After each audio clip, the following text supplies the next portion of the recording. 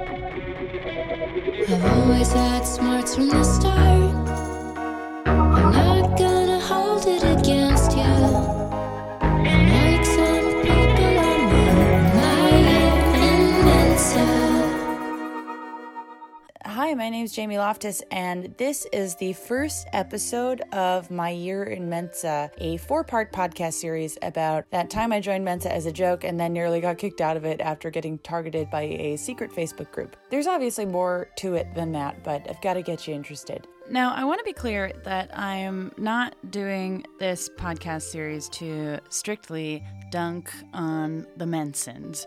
I will be dunking on them occasionally, but I'm more doing this to analyze how these sorts of groups came to be in the first place and sort of what they have evolved into, because it definitely did start as a dumb joke on my part, but people unfortunately contain multitudes, awful, and so what I'm going to do is take you through the story via my experiences and then go back in time to trace the history of these organizations and ultimately figure out what the fucking point of any of it was in the first place. And if you are listening from Mensa right now, hi, maybe we've met before, maybe we haven't. I hope you enjoy this, and congratulations on doing well on that test once. So before we unpack this shit show as a whole, what is Mensa? I'm glad you asked. I have a prepared answer. Mensa is a high IQ organization founded in the UK in 1946 that requires that members take a test for admission or submit test scores with an IQ beginning at 132, then pay about $75 in member dues a year, and hopefully participate in local activities. So, it's a smart people club, and people absolutely love to make fun of it. I used to love making fun of it, and now it just makes me tired to think about. But in short, Mensa is the most popular high IQ club on the planet. So we're going to be skipping around in time. I'm going to go a little memento on this one. So we're going to make a really fun turn the page noise. Listen to this noise I found online. Oh, so bear that in mind. All right, podcast is starting. Did the disclaimer at the top. Let's hit a light music bed just to ease us in. Yeah, I have a degree in radio production, and here I am using it for the first time. And so to be clear, all of the names in this story, even ones that had agreed to or previously went on the record, have been changed. We're just keeping it clean here. So Mensa has 3 purposes, which are outlined in its constitution. According to the Mensa website this year, they are 1. To identify and foster human intelligence for the benefit of humanity. 2. To encourage research into the nature, characteristics, and uses of intelligence. And 3. To provide a stimulating intellectual and social environment for its members. So we're going to jump around in time a little bit. So we're going to start towards the end on July 4th, 2019, day 1 of the Mensa annual gathering.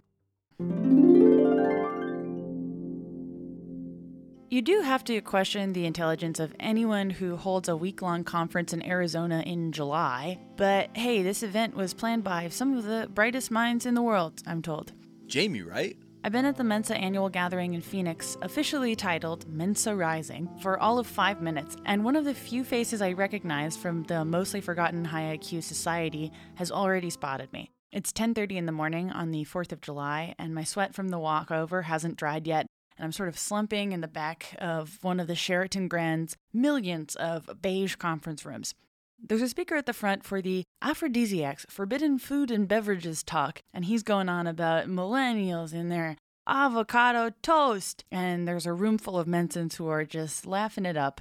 And as I said, joining this group was supposed to be a joke originally, but here I am, full year later, traveling 7 hours by Greyhound to try and take it seriously. So who is the victim of the joke? But this guy and I start a conversation, and I whisper, yeah, and angle my body away because I'm sweaty and it's Arizona. He's quick to remind me of his name and standing as the second most blocked, reviled, and harassed member of an American Mensa Facebook group. The unmoderated, chaotic online landscape that has cursed and fascinated me for over a year. It's called Firehouse. And I, incidentally, am the number 1 blocked member, even though I've only posted there twice in 14 months. At an average Mensa annual gathering, about 2,000 members of American Mensa, which holds more than 50,000 members as of this recording, attend the organization's city of choice. And I would estimate that about 400 of them in Phoenix know exactly who I am and have a strong opinion about me one way or the other. So the man I'm talking to, who I'm going to refer to as 2, is a self-described communist originally from Puerto Rico and is one of the few people in the Mensa-endorsed group that regularly posts about radical left politics, only to be excoriated by the majority conservative and far-right leanings in that community.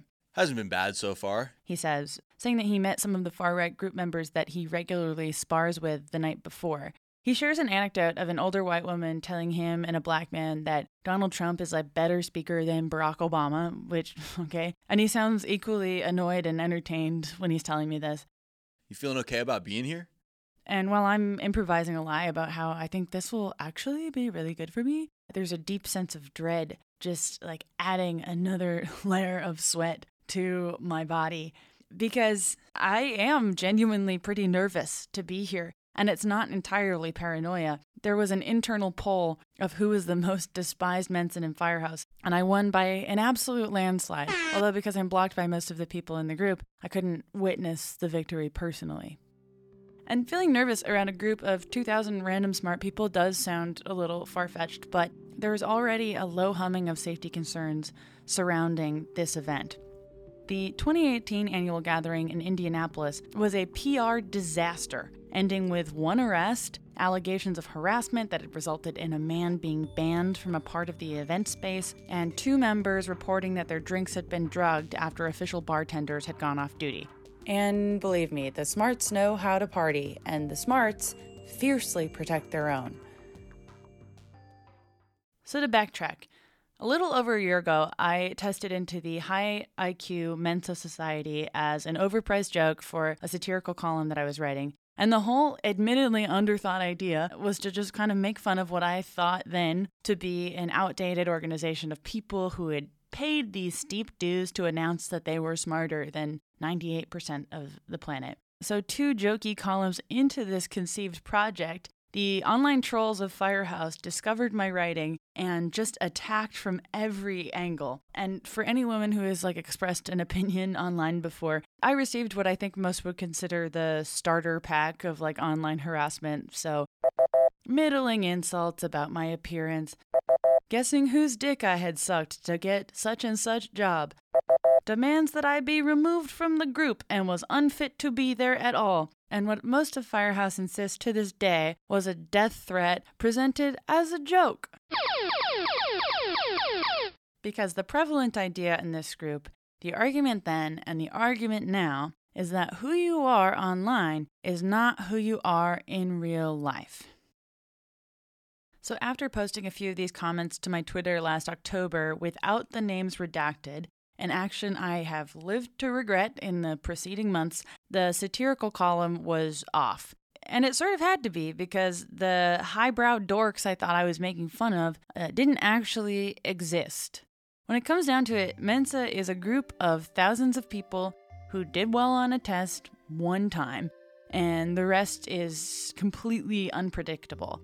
The people I've interacted with online and in real life this past year are protective, they're more right-leaning than I could have imagined, and they are highly effective organizers of the occasional online mob.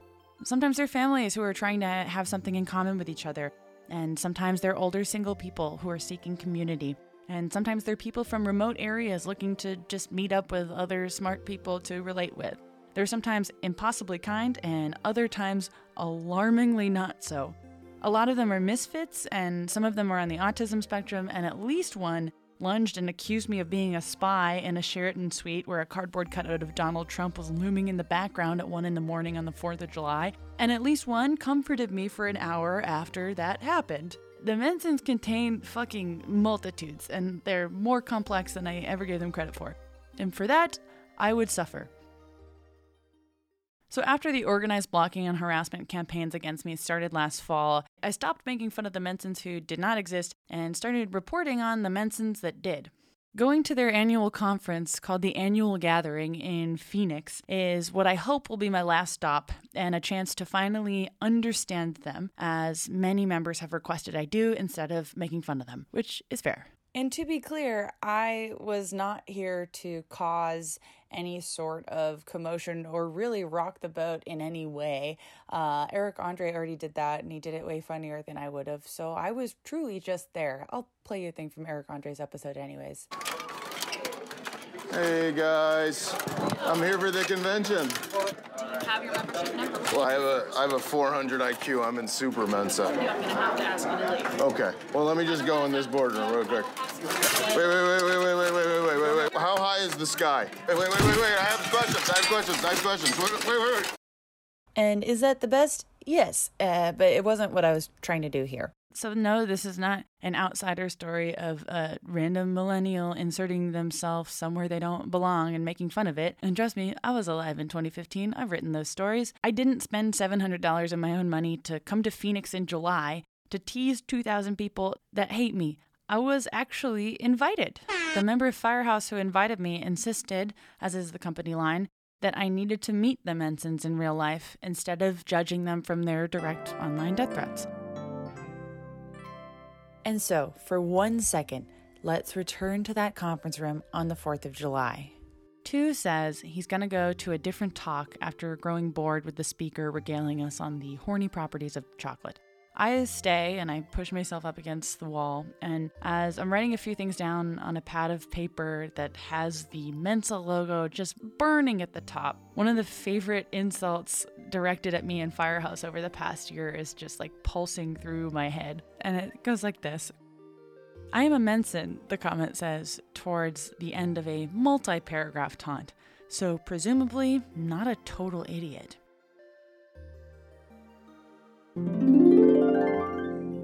All right, I'm taking you back a full year to summer 2018 when I first decided to take the Mensa test. And I'm sorry if you're feeling time jump whiplash, but you know what? Keep up, smarty.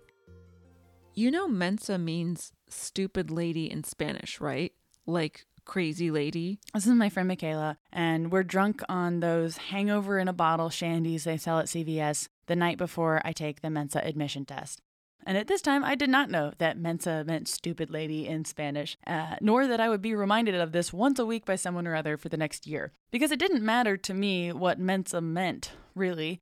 The point of what I was doing was to not get in and dump on the whole experience in 600 words or less for what I considered to be my birthright as a millennial woman, which is, of course, an underpaid personal experiences column on a middle and culture website. The concept of a pay-to-play high IQ society is ripe to be made fun of, and a lot of people have done it before. So as we kept drinking and watching King of the Hill, I built out my flawed vision of who I thought a Mensa member was. So I thought, all men, for sure, fiscally conservative, ideologically liberal, just solving puzzles and discussing the comedic merits of the Big Bang Theory. And this is all wrong, except for the last part.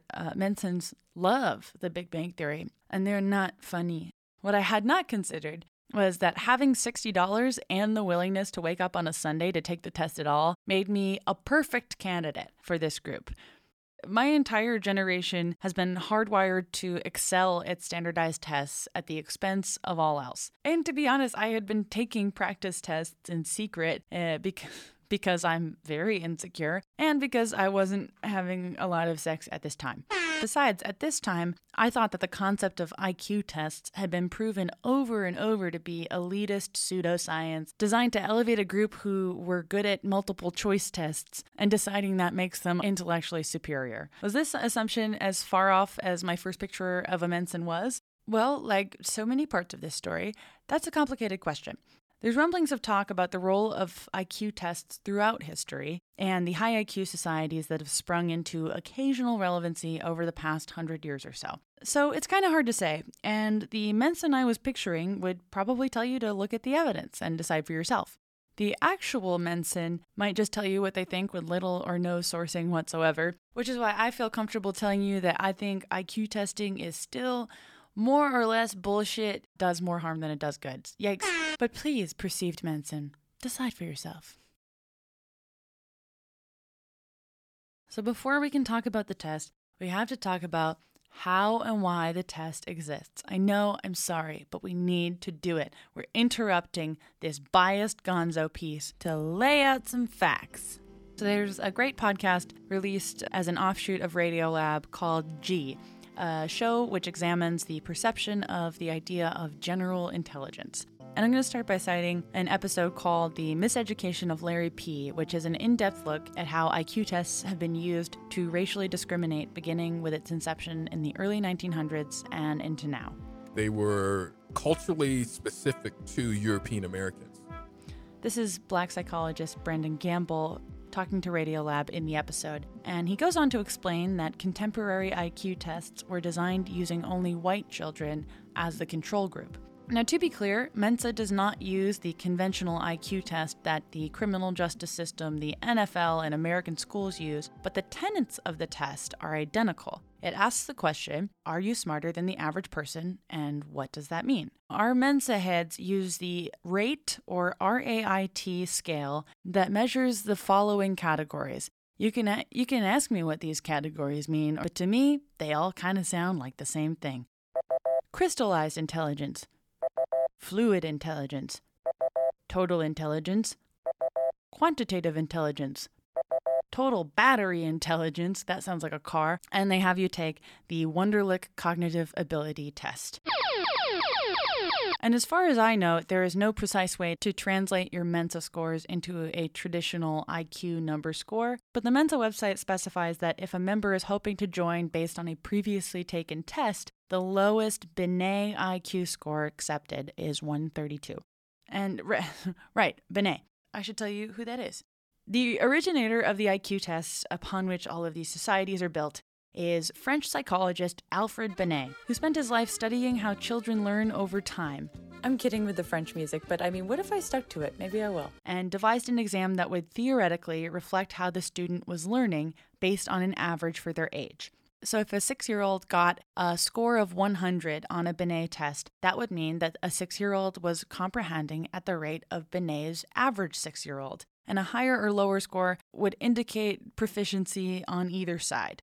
However, and this is very important, Binet's IQ test was not designed to be exceptionalist in nature. And by exceptionalist in nature, I mean, it wasn't invented for bragging rights or as a value judgment on a person at all, which is something that virtually every high IQ society misses. It was not a test that was designed to say, this is how smart you are forever, and you should consider yourself better or worse. It was supposed to be a reflection of where your learning is at in a specific moment. And this distinction is something that Mensa and all societies like it have completely ignored. High IQ societies view intelligence as a permanent and never fluctuating state of being rather than just a reflection of how you took a test at one point in your life, the scores of which could reflect a circumstance or a relationship to the style and content of a single test. And Binet himself was adamant on the fact that a score on his test was not an enduring statement on what a person's intelligence was. In 1909, Binet wrote a book called, and get ready for an incredible French accent, Les idées mondaines sur les enfants. And he said the following. Some recent philosophers seem to have given their moral approval to these deplorable verdicts that affirm that the intelligence of an individual is a fixed quantity, a quantity that cannot be augmented. We must protest and react against this brutal pessimism. We must try to demonstrate that it is founded on nothing.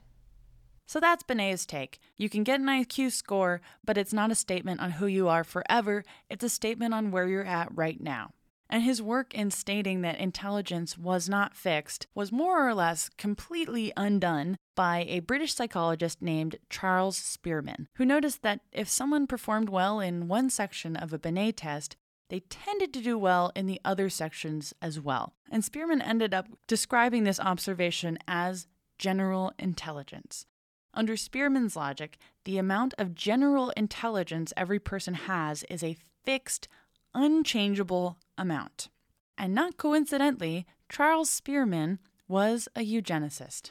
And this fixation on eugenics, which if you've managed to not have to interact with the idea, it is a proven false pseudoscience concept that states that the shape of the skull indicates your intelligence. Charles Spearman believed this strongly, as did Mensa co-founder Roland Barrel, as do a lot of racist people on the internet. Unfortunately, Spearman started to introduce this idea of general intelligence and the idea that IQ is fixed right after Binet dies. So Spearman's work in the 1910s led to Binet's IQ test to be used for purposes that were the complete opposite of its intent.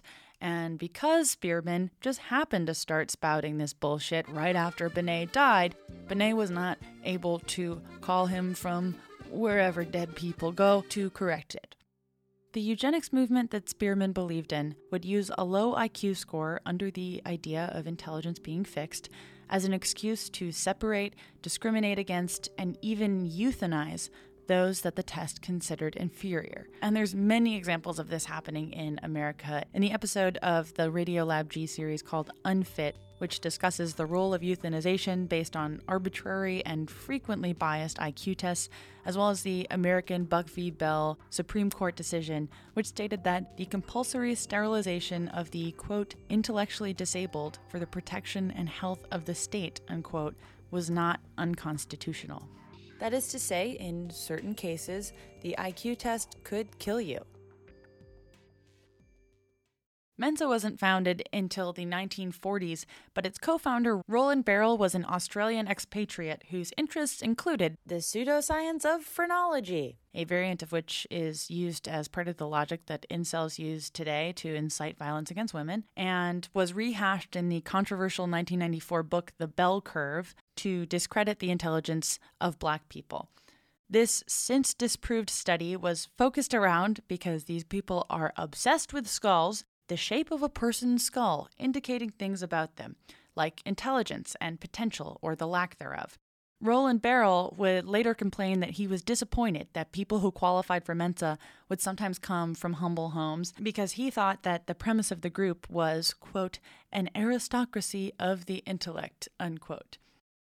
In The Miseducation of Larry P., the reporters expand on the still valid law that Black children cannot be given an IQ test in the state of California, a decision that was based around a case in which a young Black student was deemed, quote, educably mentally retarded, unquote, after scoring poorly on an IQ test. This action, which was taken without notifying the parents, resulted in 5 Black families whose children had been given similar diagnoses filing a class action lawsuit against their school district. And ultimately, they effectively argued that the IQ tests of the time were demonstrably biased against their children, and Judge Robert Peckham ruled in the family's favor, saying this: we must recognize at the outset that the history of the IQ test and of special education classes built on IQ testing is not the history of neutral scientific discoveries translated into educational reform.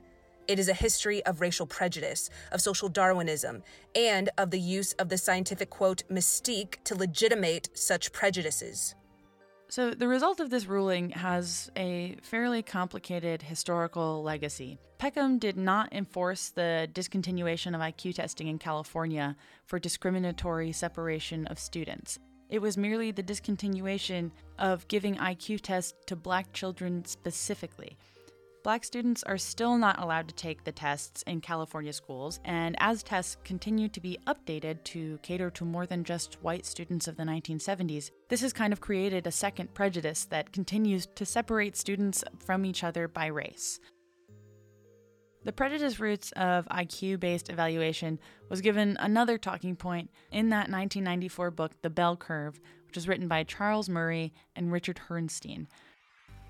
The Bell Curve is uncritical of IQ tests themselves, claiming that the test has never in its history discriminated across any social, economic, or racial divides, and presupposes that intelligence, contrary to everything the inventor of the IQ test, Alfred Binet, ever said, is fixed, and attempts to explore why certain racial and class groups did better or worse on the test. Quote, it seems highly likely to us that both genes and environment have something to do with racial differences. Unquote. The Bell Curve is a very controversial book that I personally have absolutely no respect for, and it rears its head every several years since its publication, and whispers of this book still permeate Mensa to this day. A few references are made to it in the time that I spend in Phoenix, whether it be in praise of a discussion of intelligence or as, quote, disgusting racist bullshit, unquote, during a casual meal at a Scottish Hooters restaurant. There has been a talk at a Mensa annual gathering on the topic of the Bell Curve sometime in the past 5 years from a member that Firehouse members describe as an unabashed white supremacist, which causes yet another wave of drama at the annual event. Now, Mensa itself was founded shortly after World War II ended in 1946 in Oxford, England, by English barrister and biochemist Lancelot Lionel Ware and the aforementioned Australian elitist blowhard Roland Barrel. These two guys just met on a train by chance. They'd both recently become interested in IQ tests, and they were enthusiastic about founding a society for fellow smarts. And like many people who meet on public transportation, Mensa history indicates that Lancelot Lionel Ware quickly grew annoyed with Roland Barrel's bullshit after the organization was formed, and only rejoined and participated in Mensa when his co-founder died.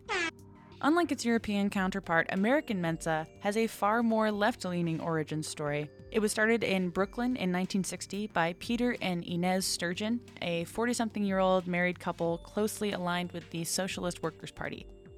Mensa International, since its founding, has ballooned to include over 100,000 members, most of which live in America and the UK, and that's mostly who we'll be talking about. So it's impossible to separate any high IQ society from the history of the test itself. But that doesn't mean that IQ testing is entirely bad or sociologically completely useless. Radiolab's G explores a few different examples of IQ testing proving beneficial, including its function in curbing the lead industry during the Reagan era, when a doctor effectively argued that putting lead in public water would lower the general IQ of the population and affect the workforce. And interestingly, this argument relies on Benet's assertion that IQ is not fixed and can be influenced by external factors. So hey, that's something. But this does not get Mensa off the hook. Unfortunately, Mensa does not have a history of using the test in this way. To get into Mensa, you get a maximum of 2 chances to formally test in for your entire life. One option is the traditional standardized test option that I took, and the other is called the culture fair option that is considered a better option for those that don't speak English as a first language or, quote, have language processing problems such as dyslexia, unquote. That information comes from Mensa UK. If both of these options don't yield qualifying scores in the top 2% of the population, you don't get to take the test again in 1 year or 10 years or 50 years. In high IQ societies, Spearman's hate-enabling assumption that intelligence is fixed and unchangeable is the logic used. And conveniently, there is no conceivable way under this model that intelligence could be wasted. So with this in mind, we're going back to summer 2018. I'm taking the test, for real this time, no more sidetrack. I show up hungover at a college in Pasadena on the morning of my Mensa admissions test, and I am ready to fail. The test, which is taken by sections in all of those confusing-sounding rate categories, takes about 2 hours to take, and it's administered by a proctor who splits his time between engineering and repairing large orchestral organs, which is pretty cool. And I do tease this engineer organ intellectual guy a fair amount in what I thought was going to be a one-off column about taking a standardized test that, to me, closely resembled the SATs. And we even maintain a friendly email correspondence for a little while after the test is over.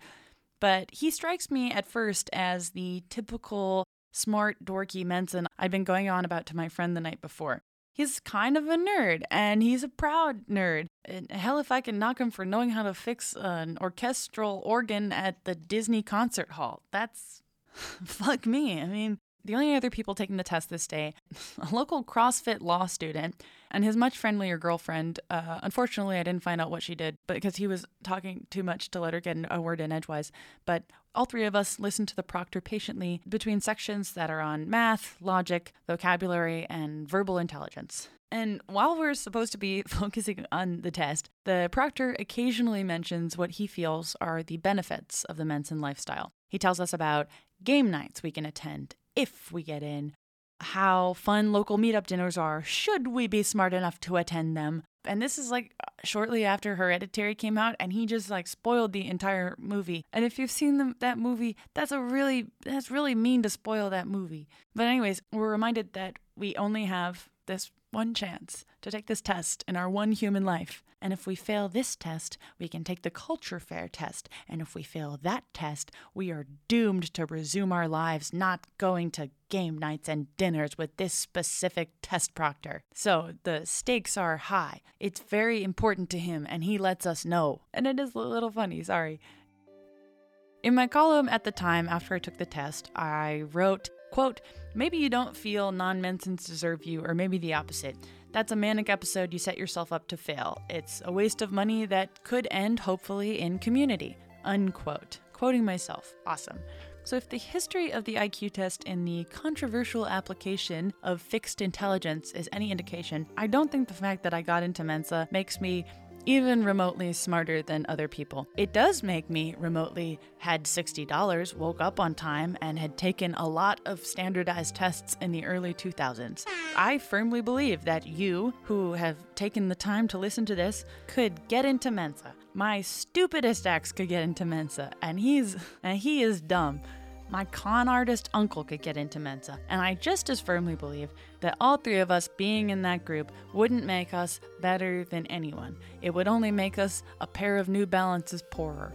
Because I think all it takes to get into a group like this is a little bit of predisposed aptitude for a standardized test and a little bit of ego. And conversely, if you historically don't test well, which many intelligent people don't, you probably won't do well in this test.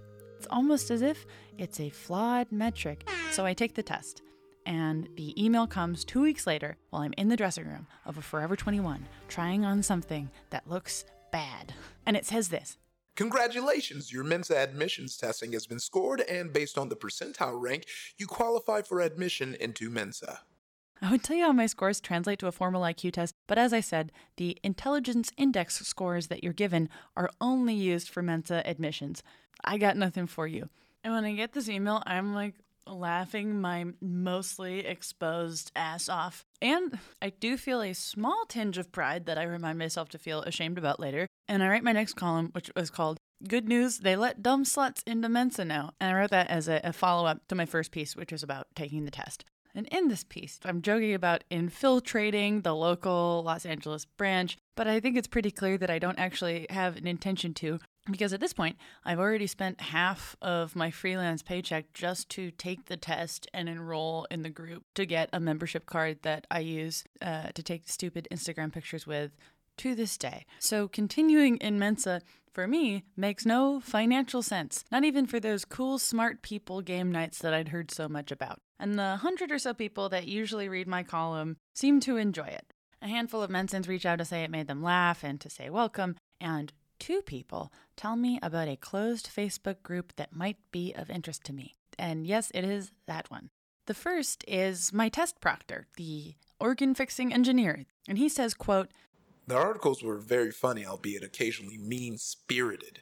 He also thanks me for changing his name in my column. This is sort of unrelated, but this was written in response to an email I'd written him asking if I could see what an orchestral organ repair looked like in person, to which he said no. So, if anyone is wondering who the dork in this email thread is, it is me.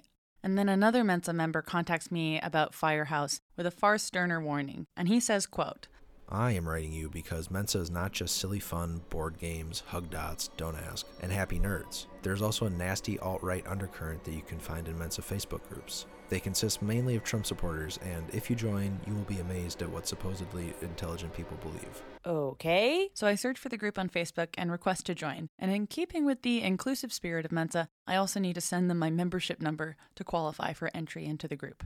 His message continues, quote, These groups are no moderation, which is the code of angry white people for I want to say racist things without a moderator calling me a racist. In any case, if you are looking to blow people's minds with a behind-the-scenes look at Mensa, then that might be a good place to start.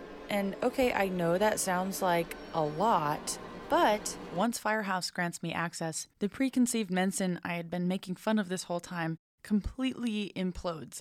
There are some scattered liberal ideas posted in Firehouse, but the vast majority are far-right leaning news sources, pixelated political memes, dirty inside jokes, and something called the boob thread. I tell a few of my friends about the group, but I hold off on writing about it, thinking back to what that Mensa had mentioned just before warning me of the group's wrath.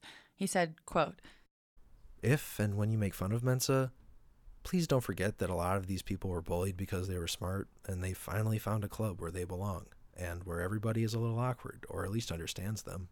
And that's completely fair. But does that apply to a far-right closed Facebook group? I'm a little lost on this. So I go back to the group and I read its description. And it says, quote, this group, like Mensa, is very diverse and can range from fluffy kittens to items that will make you wish you could bleach your brain. If someone upsets you or posts things not to your liking, report it to Facebook and or block this person. The administrators will not take any actions to edit or delete posts, unquote.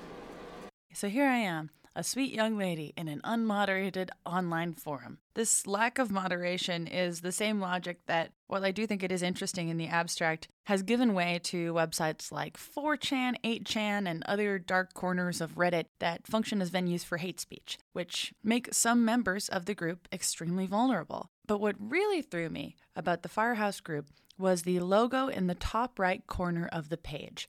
Firehouse, I saw, was a group that was owned by the official American Mensa page and was ostensibly endorsed and encouraged by it. So a Facebook group of undercover bigots is, unfortunately, nothing new, but their encouragement by what is supposed to be the smartest organization in the country was not something that I had seen before. What academic institution in their right mind would proudly endorse a group that clearly states that no one is safe and that hate speech would not be deleted unless the historically faulty Facebook reporting system deemed it so?